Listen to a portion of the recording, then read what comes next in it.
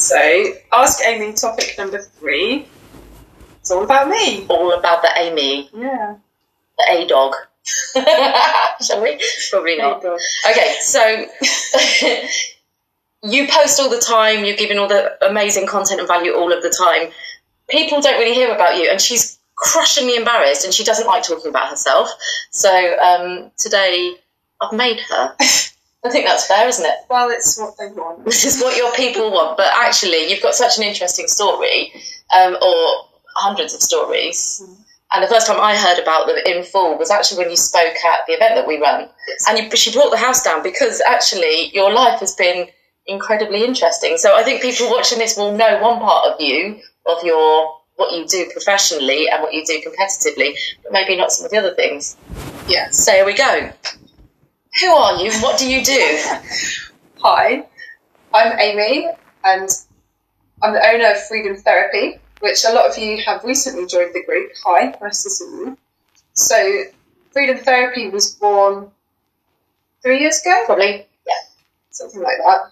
And it kind of brings almost specialties together, where I can do massage, biomechanics, I get to train athletes, top-level athletes, coming through the ranks, people who've had cancer, operations, all that kind of stuff. It was all the stuff that when you were working in gyms, which is another part of your story, it's all the stuff that you really were passionate about and the stuff that you always wanted to get more time to do and what you've trained to do. Yeah, I mean, we'll come to it in a bit on one of the other questions. I know, I saw it. Working in the gym was the very beginning for me. It was kind of my first stepping stone, and without that I wouldn't be where I am. But when I met you in a gym, you would go off and be doing personal training with people or working with people, but you would have the people who had more complicated issues to deal with. So you were the specialist, if you like, with the people that had special populations. Yeah, special populations, but also I would be personal training, and then I'd be running off to lifeguard, and then running off to be a reception, I and serve coffees and all the things. So here now... Did you serve coffees? All the things. Did you? Can I have a coffee? Yeah. Right. But now I'm master of my own destiny. I can see who I want, train who I want in the way that I have trained, but also do my own spin on it to make it work. This just sounds like a massive sales pitch, but it's not.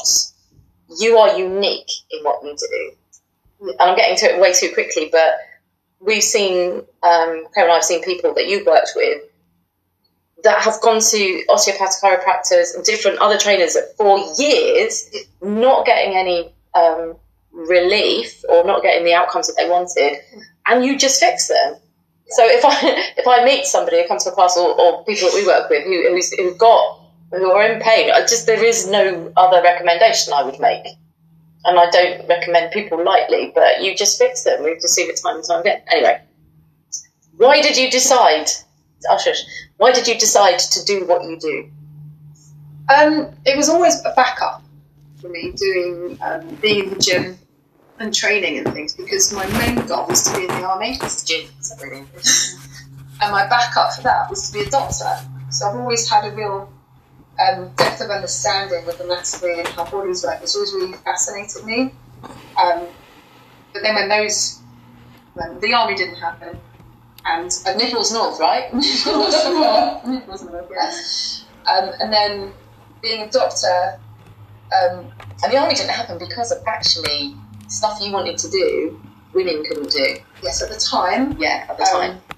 All the things I wanted to do weren't available for women. Even though I went and I did all the assessments, I passed with flying colours, all of the exams, all of the physicals. So we got to assessment day, and there were 200 people there, and I was down to the last 5. And they literally pulled me into the room and they said, "Great, you can join the army, you can be a nurse, a police officer, or a librarian. Those are your options." I can't see you as a librarian. I know you love books, and I've seen your vast array of books, but I can't see you in that role. It wasn't for me. And then there was a dark turn, but becoming a doctor was next on my list, but I'm just not clever enough for that. I don't have the right... Yeah, I mean, you have to be really academically on it, and at school... What a mad academic. How many degrees do you have? Now I am. Yeah, at the time, okay, fair enough. when I was 18, 19, it wasn't really So it wasn't focused. It's only really become the last 10 years or so that I've really knuckled down. Yeah. So playing hockey from a young age, being in the gym was always something that I did. So it made sense for me to make that into my profession. So it's something that it was part of me. We'll come back to the hockey, because that will have piqued people's interest, but also things took a dark turn. Are we coming back to that later? Because if I was watching, I'd be, dark turn, get the popcorn. What was that then? I don't know. We'll see. Okay. It's kind of nice to me. So the gym, and I was lucky enough for my work experience when I was at school, was in the gym. Mine was a hairdresser. They gave me a perm. I'm not joking. I'll show you the picture of the perm. It's an awful perm. Yeah, sorry. No, my perms were magnificent. So I had first-hand experience of working in the gym, and I loved it, and then I was teaching swimming, and I was doing all the things. So then I was like, okay, can't be in the army, which was goal number one, so... You could be in the army, but you didn't want to do what they wanted. Didn't want to do love instructions. So I just studied. Good luck to you. And then I was working with David Lloyd, actually. But we were very friends with that. My first time I worked with David Lloyd.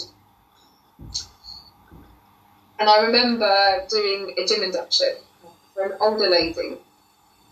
And she came to me with knee issues, hip issues, back issues. And I recently just finished my level 3.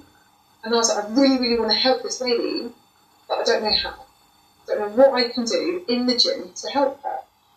And I was probably the most enthusiastic person on the gym team at the time. And I was like, there isn't anybody here who can help her. So I referred her to a physiotherapist who we had on site. And they said, do some exercises, somebody in the gym will show you. And that really piqued my interest there. I was like, I really want to learn more about this. So that's when I decided that was going to be my level 4 with back care specialist. And then it all kind of grew from there, with therapy and understanding movement to reduce pain, stretching to reduce pain, massage, and all those things. So it just sort of went one after another, and I just got deeper into it.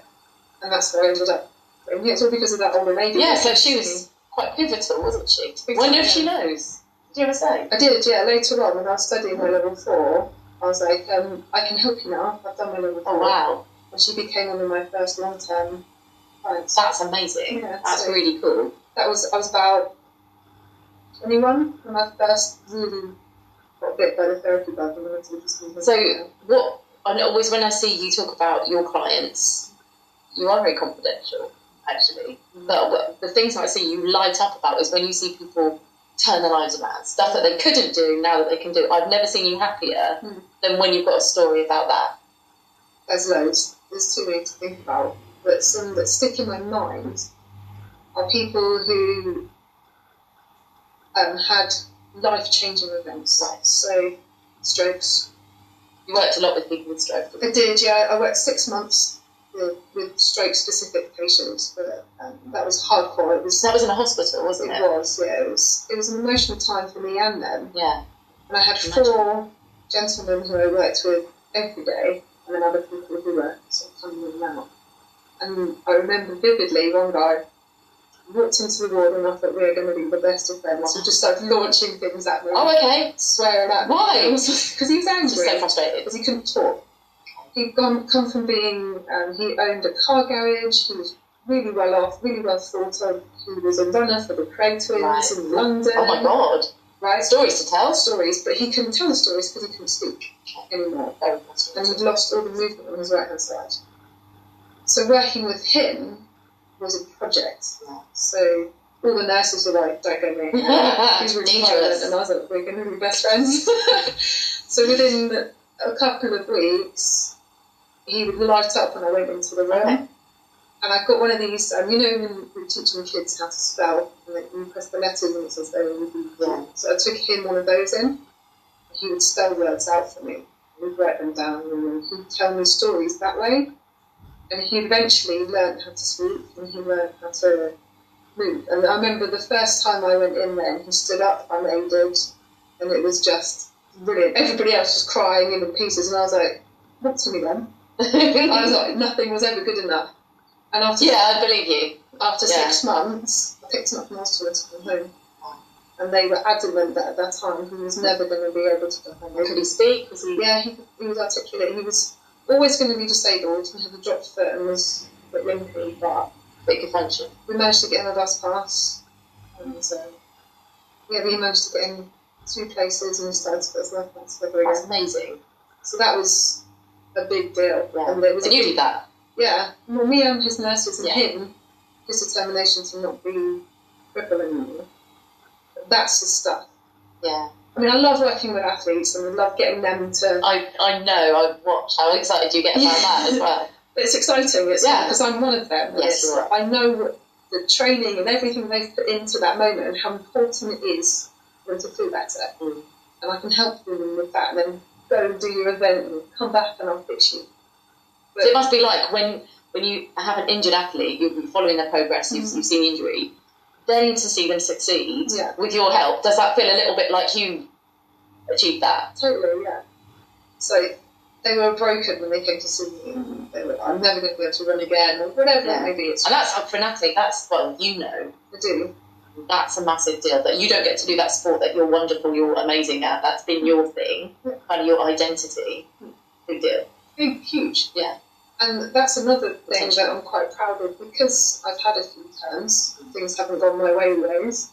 I understand what it's like to have to go into a doctor's office and be told, you're never going to run again, but we can fix your knee, or your ankle, or your hip, or whatever it may be. And to, in your head, going, you're right, you don't know me, you're just a doctor. But then everybody that you see tells you no, tells you no, tells you no.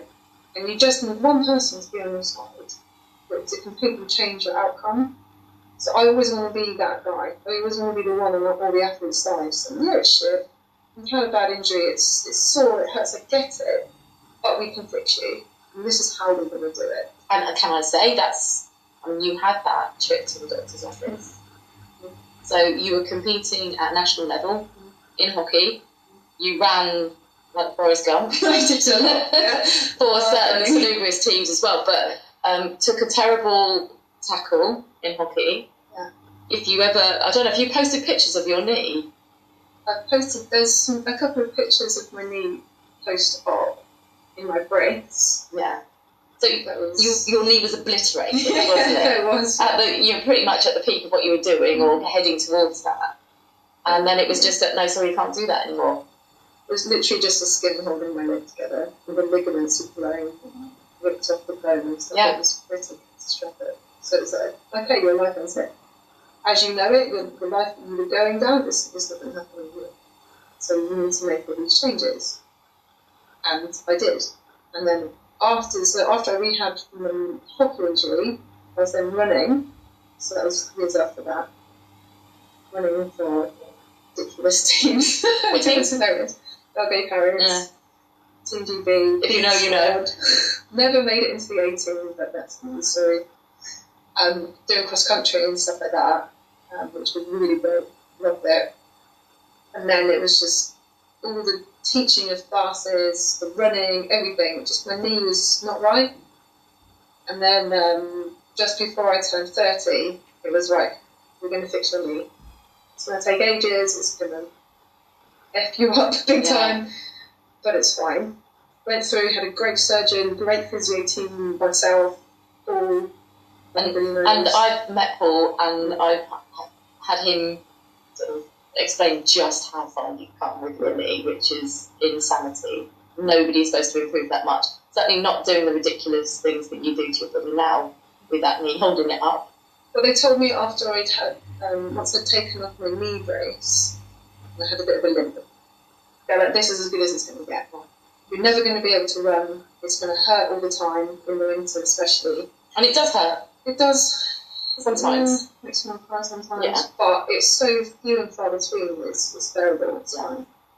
And I met Paul about 6 weeks after I came off my crutches. So that's probably 4 months post-op, something like that. I can't remember the timeline. And my knee was about that big. It was huge. And he worked with me relentlessly, and he gave me his TENS machine because he knew I would be meticulous with my physio.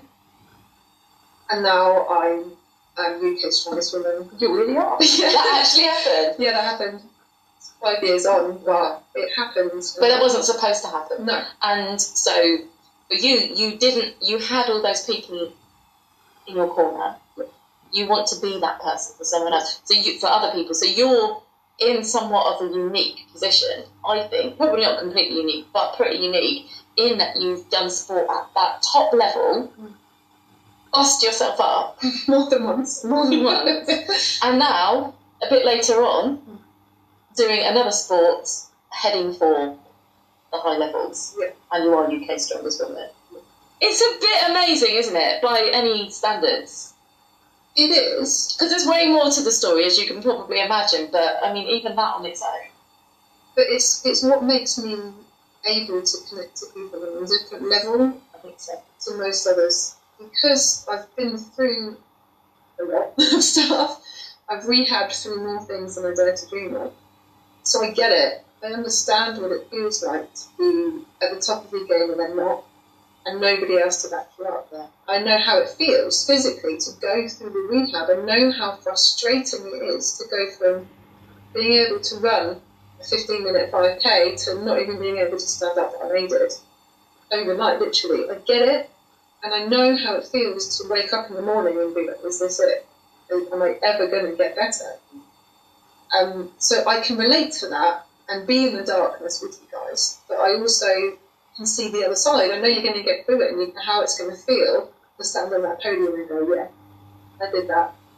And that's why I'm so passionate about what I do, because I live it, I've done it, I've been there, and I know, and it comes out the other side. So the methods that I use on my clients, I've used on myself. So I know they work, and I do them every day. So this isn't book learning. This isn't no disrespect to anybody that's gone to do, say, a physiotherapy degree or something like that and come straight out of uni and then goes to treat people. Great, fantastic. Absolutely. But yeah, totally. But you've lived it. Yeah, I have both. Yeah, you've lived it and you've done it and you've recovered and I've coached people through that. Book learning. Yeah. I've done the learns, but I've also lived it. So that is the difference. Most people don't get to experience those things, or would have one catastrophic injury and give up because they didn't. And probably quite understandably as well, because you're in that much pain, and everybody around you, medical professionals around you, are saying this is kind of it. It would be very easy to accept that. I had to go and see 9 different knee surgeons before I found the guy who would fix my knee. So 9 times I got to we're done. And on time 6 or 7, most normal people would just give up, wouldn't they? But I knew that there would be someone who would. You need to find the right person. And I don't want my people to have to search 9 or 10 different people. I want them to come to me and get those. I also love about you, which is an aside, that you have this team of professionals that you know. Yeah.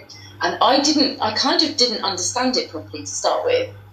So the people will come along, or I'd say, or go and see Amy because she can fix you. And you go, actually, I know someone better.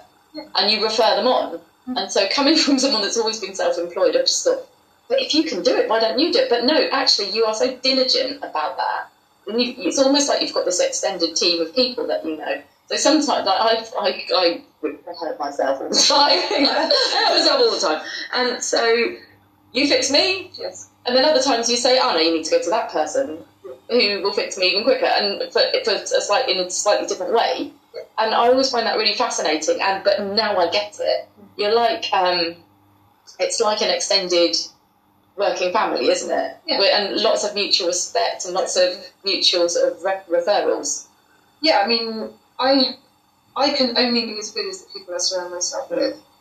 I've made sure I surround myself with people who are at the top of their game, so it keeps us together. I'm Paul who fixed your knee. I went to see him once and then my knee was fixed too. Exactly that. Awesome. But also, for me, this is my scope of practice. These are my skills. This is my knowledge, my experience.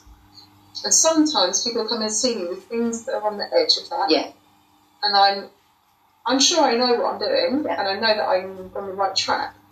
But I'm also thinking, I want a second opinion here, because it's an opportunity for me to learn and make sure I am on the right track, and the flags that I've seen are the right ones. Because you have to keep learning all the time.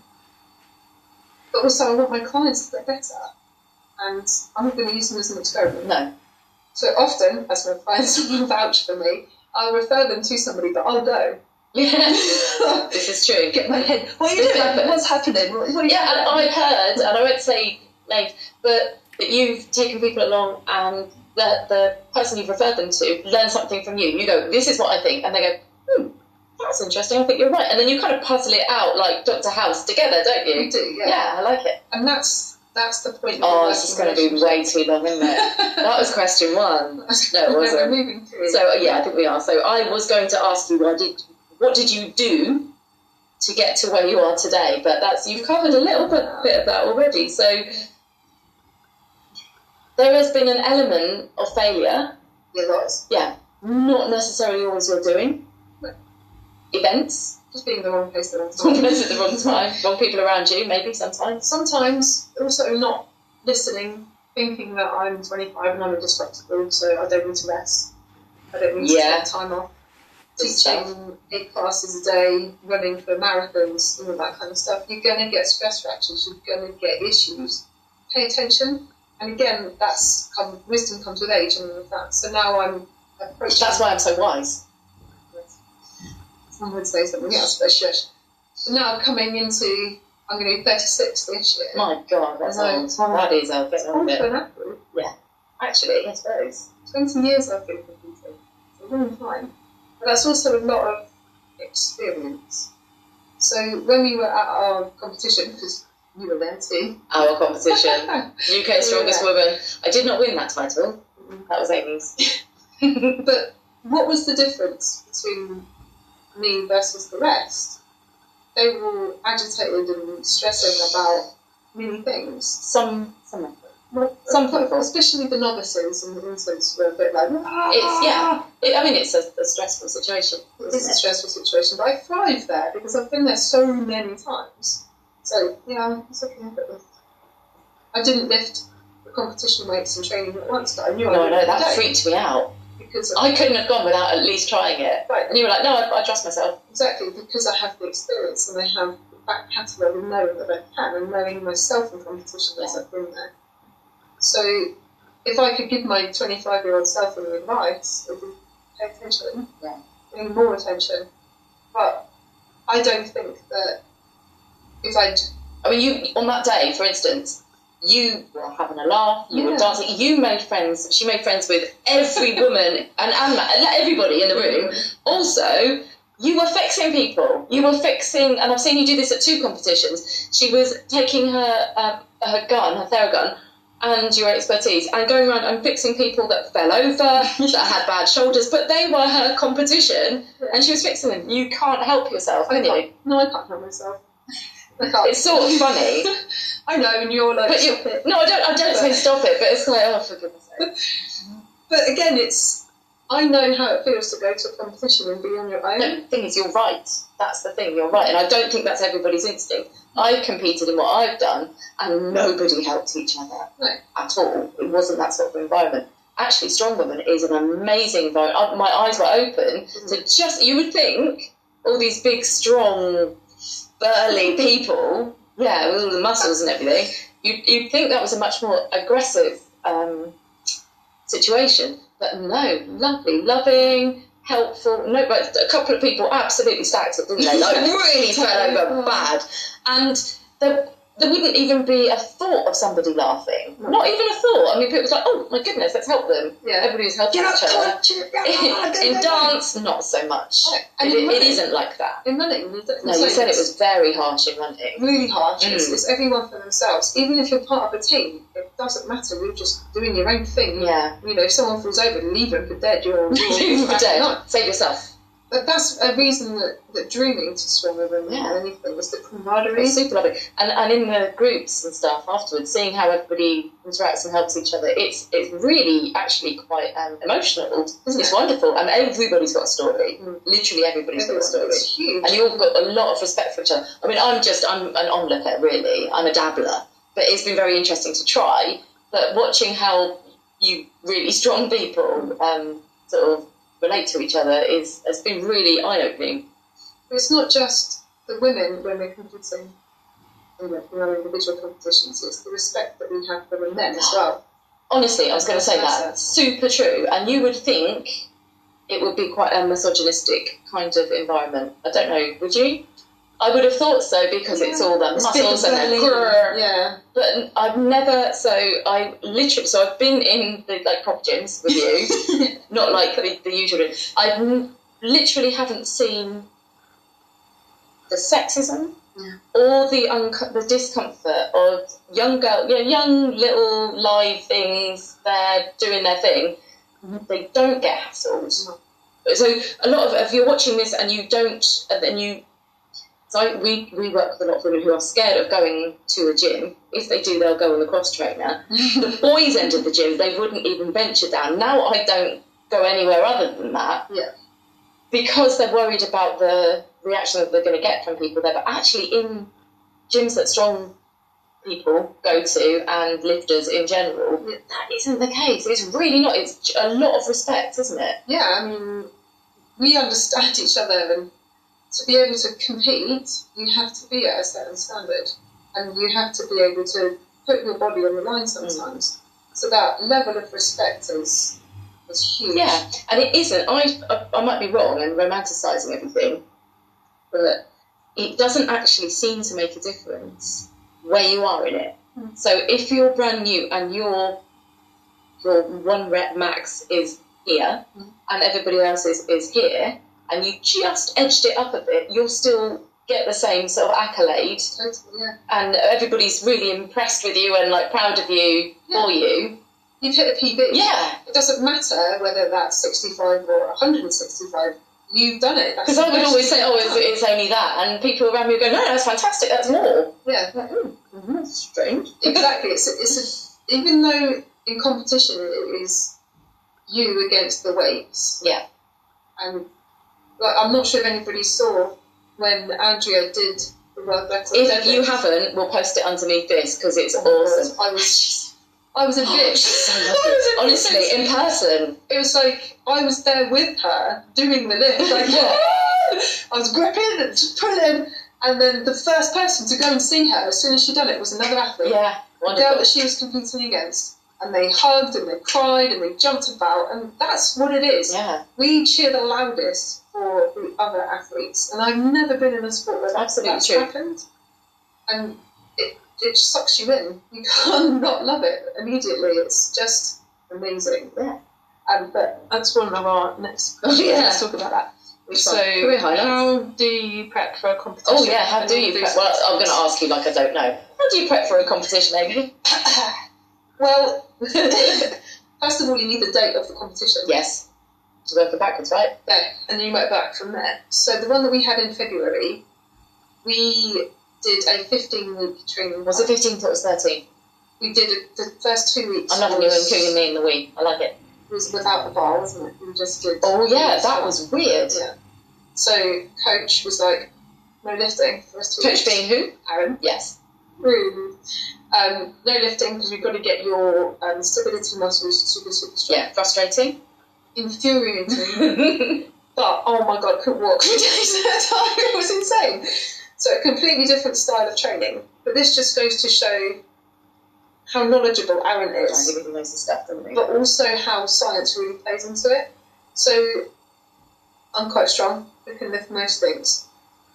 My deadlift was okay. Did those 2 weeks of nothing, not lifting deadlifts, just doing the bodyweight stuff, straight back into deadlifts. I'd increased my weight by 20 kilos. We had, didn't we? So it just goes to show that it's not all about the brain and the brawn. So you're working with the central nervous system and alternating things in a way that if people just go into a gym and try to lift more and more just by trying more and more, they're never going to achieve it, are they? So there's different ways of resting, and it's really fascinating. I've learned so much. We did such a long training phase, so that we had effectively 2 peaks. So we had one halfway through, and then the other peak was on competition weekend, so that we had time to make changes that we needed to, like foot position changes, to manage injuries, which were there. Yeah. But just not injuries, but niggles. I had an injury. Here and there. back injuries and things like that. But it's a science, and you have to work up and then deload and focus on certain elements and others.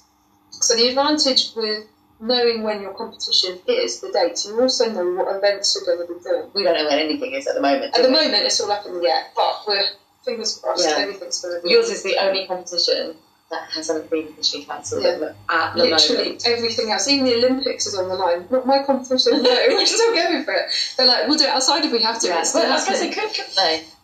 But we know in advance what our events are going to be. So I know that my next competition, I have stones. So I find a gym that's got the stones and go in on practice. Because the only way you can get good is by doing the thing. You can't practice at the stone lifting with a barbell. You can't. You have to get really, really good at skills. So once a week, if not twice a week, depending on the programme, you'd always do events practice. So we'd be running, we'd be carrying. that's usually when I'd hurt myself. Yeah, I was carrying, lifting. Because we're racing then, so you know. All the weird and wonderful things that generally only occur in an event, we would practice it week in, week out. So by the time we've got to competition, we've done it 15 times, easily. So you know on the day, got this, it's easy, we've done it loads of times. And I noticed as well, and I keep saying I consider myself a complete beginner, not complete, but, amongst them. There were people that went along to your competition who had never done some of those things before. Conan's Wheel, for example. Conan's Wheel, most people hadn't. We drove to Wales to find one. We drove to Cardiff. Really fun. My favourite one. It was a lovely gym. I loved it. Lovely people. Oh, weren't they nice? This is a step out. Yeah, that's what it is, isn't it? But it's, for me, going to a different gym, trying different kit, meeting new people, it's all part and parcel of fun. Because it can be monotonous doing the same thing. Monday, deadlift, squat day, blah, blah, blah. It gets tedious. So going to a different gym, just lifting a different bar makes it feel completely different. So a lot of build-up goes into each event, which is why it means so much to us, because we've committed. I mean, we went to the gym on Christmas Day. We really did. We did that. Commit 3-4 months of your life to one competition. And that was the first, which was supposed to be of many throughout the year. Obviously, who knows, synonymous at the moment. But that was the bulk of my training. So 15 weeks of conditioning and all of the other things. But it's not just about lifting the weights and doing those things. At the moment in Freedom Therapy, I'm writing a lot about recovery because that's really important as well. So some of the other things that we would do, go to the spa, get in the hot tub, do the sauna, do the ice bath, yoga, dancing. We would swap out a weight session for a stretch session if we didn't feel like it. So you trained for the UK Strongest Woman by doing the Argentine tango, didn't you? I did, yeah. But it's true, because it gets you, lots of body jump. It gets you your body moving differently and gets your brain working differently as well, doesn't it? Yeah, and because when you're training for strength, you become very one-dimensional. You're very, very good at moving in straightforward, so squatting, it's always on the same plane of movement. And you lose the ability to rotate and move because you get so big, you just can't really move around yourself very well. And I hate that feeling, being really heavy and cumbersome. It just drives me mad. But also, while you built loads of muscle, obviously, I'm biased, but I would say you seemed like, at both competitions I've seen you at, the fittest person there. Yeah. Because of the kind of, it's not cross training, but it's, you know what I mean, with a small C, cross-discipline training that you do. But that's my strength, is that I can still move, I can run, I can move myself and whatever it is I'm carrying. I'm not one-dimensional trained because we do loads of other stuff too, the dancing, the stretching. So when other people will be having a rest day, you, and Aaron says it, doesn't he, active rest. So he really encourages you to do things like yoga and dancing and things like that. And it's obviously paid off. But it's all down to my dance classes, isn't it? All down to me. All down to me. It's physically really good for me to move in a different way and to, in a way, let somebody else control me. Like going to a dance class or an aerobics class or something like that, you're doing as you're told, you're not really thinking about it. Just doing it. Whereas when I'm setting up for a deadlift or an Atlas stone or axle bar, I really have to think, especially if it's 80 kilos overhead or something like that. This could really hurt me if I do it wrong. So I have to think every movement around my arms, around my legs, around my back, and it's hard work. But going to a dance class is fun, and it's important to have that release of fun and energy, and it kind of reignites, it makes life a bit easier rather than just go to the gym and grind it out. So you've got to have fun interspersed with the seriousness of the training. So it's a big, long build-up to an event. But the night before and the day of is God help us all. It's really awful because I have to weigh in. I have to be a specific weight to be able to compete. Actually, does. It's awful. I'm not gonna lie. It's horrific, actually. The week before, it need not be horrific, but it has been horrific. Yeah. The week before, I'm stressing because I can't lift because you have to let the central nervous system recover. So I'm just walking, stretching, sort of like going. And my weight needs to be coming down. It doesn't always come down as quickly as I like. So the night before... This time was better. This time was better because I had a longer run up to it. Yeah. So I have to weigh under 82 kilos to be able to compete. And I walk around normally about 85. So dropping 3 kilos, not a big deal for most people. But when you're already quite lean... Well, you are lean because 82 for some body shapes would be overweight for your height, but not for you because you got the little waist and it's just the muscles. Yeah, exactly that. So me not training brings my weight down, but it isn't enough anymore because I'm bigger than I have been. You're a big lad now. Big lad, eating more vegetables. So I'm super strong, so it needs more muscle mass. So how do I cut down? I have to do hot, salty baths. Not recommended. This is not recommended to anybody watching this. And it's only to make the weight, really. Apparently you have to swear a lot in those baths. I don't know if that's an official directive. It helps get the weight on. Yeah. The more you swear, the bigger the swear words. And you can string a few together to make a sentence. Yeah. You're winning at life, really. But no, seriously, that was just... In fact, you made the weight. I did. But you didn't want to take chances this time, so you did do a few of the hot baths. And I think you find them particularly unpleasant. Hate it. Yeah. It's awful. I don't mind a hot bath. In the bath, it's not relaxing. It's got Epsom salts in it, so it's sucking all the moisture out of you. It's hot, it's awful, you're sweating. It's just horrible. I don't like it. No, you don't. Some competitions, they let you weigh in the day before. Some you have to weigh in the morning. Yeah. So the one I'm doing soon, I have to weigh in the morning. So I know I won't eat dinner the night before. Boo. Hot bath about 5 the day before. 1 in the morning. But what if you're already well within the weight? If I'm well within the weight, but you know you won't be, which has never happened, you won't ever, then I won't have to worry about any of those things. But because I have just a suggestion. Yeah, I've done a competition now, so I am somewhat an expert at things. I have to be really, really careful with my build up the week before. Can't eat anything. Not too many pizzas and stuff. No, it's really strict. Water loading, all of those horrible, awful things. Weigh in. Once I've hit weight, easy peasy, can chill out. But by then, I'm dehydrated, I'm hungry, and I've got a couple of hours for competition. So it's about electrolytes to get them in, a little bit of food, but bearing in mind that probably the week before I haven't eaten a huge amount of calories. So there's no point in me smashing a massive breakfast because my body's not going to be able to deal with that. Plus I'm going to be nervous. Plus I'm going to be putting weight. So that's coming up again, isn't it? Right. So what would I eat for breakfast in the morning of a competition? Not a lot. Avocado maybe. Especially when it was that awful Premier Inn restaurant. I really like a Premier Inn, but that breakfast was terrible, wasn't it? Really terrible. But honestly, competition day, I'm so nervous, and all the build-up and all the hype, and I've put so much pressure on myself. I'm just pacing around. There's not much room for food.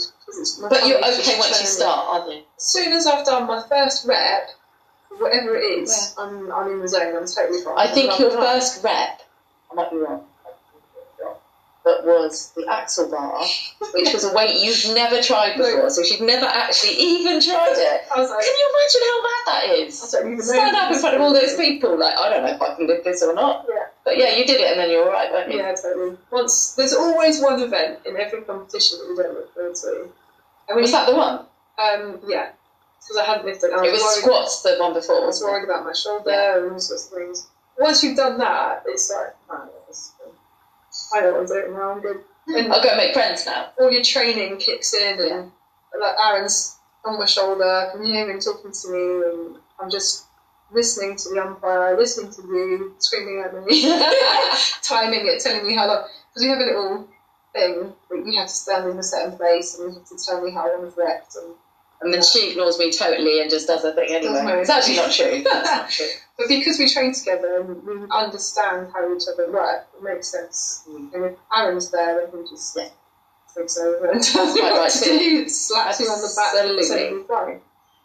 But during a competition day, I won't eat too much. Just no, you really didn't, did you? Snack on a few bits and bobs here and there. But again, because in competition, if it's a big competition, there's lots of athletes, you don't tend to know the order of the athlete until the last minute, so they might call you out with 3 athletes to go.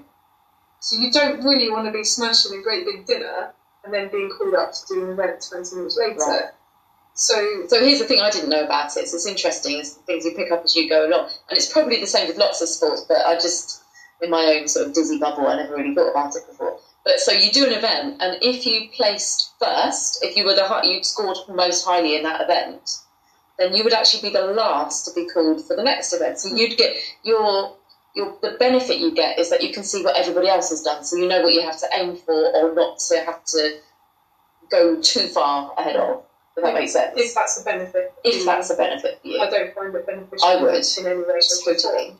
If anything, I'm not working for me out yet. It stresses me out more being last to come out. Okay. So you don't know you don't mind not knowing what you've got to be. No. Actually, you don't, do you? I'm not interested in what anybody else. That's interesting.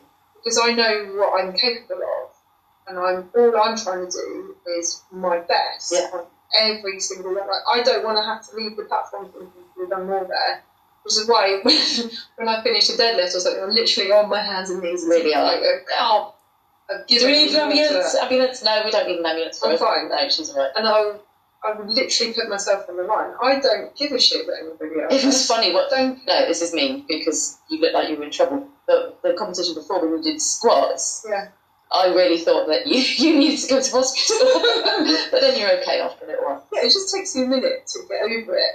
I psych myself up and get in the zone, and I'm like, boom, I've just got to smash this. I know in training I do 10, so I'm going to aim for that there.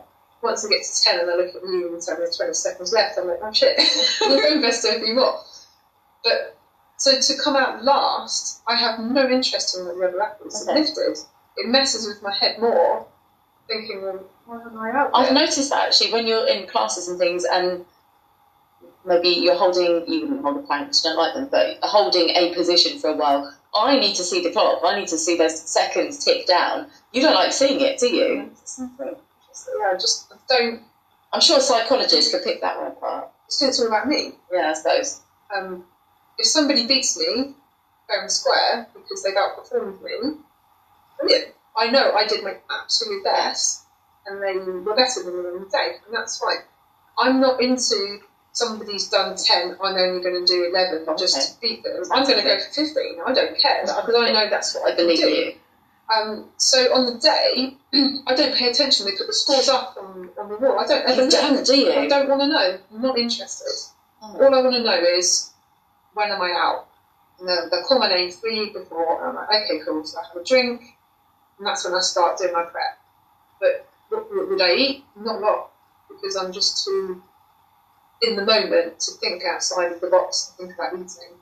So that's 3/4 of an hour. And you've only just No, I mean I think that's probably what we wanted to cover, isn't it? So there's plenty more, and I'm sure there's plenty more that we're going to come back and tell people. But when you ask people what they wanted to talk about, they wanted to know about really because it's the recent stuff, because it's she just won UK Strongest Woman, so clearly it's hot topic. But everybody was very interested in your approach to that, and amazing. Hopefully nobody will steal my tips. Surely you want everybody to steal your tips. Steal my tips. And then who's going to... Oh, no. What is it? No, I like it. It's a different approach, I suppose. Yeah. It works for me.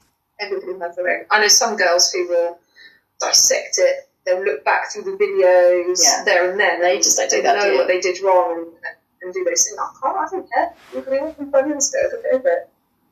Move on, because otherwise it eats into your head and then you can't do it again. That's good. It is. Like it? Just signing off. I think so. Bye. Do you know what the next topic is for next time, or do you want people to ask you? I haven't organised it yet. We'll do a poll probably. Yeah, definitely. So have a think. What would you like her to answer next? Ask her about food. Just saying. I just think that would be really interesting. And keep your fingers crossed that the competition actually happens. Yeah. What date is it? 4th of April. And what's it called?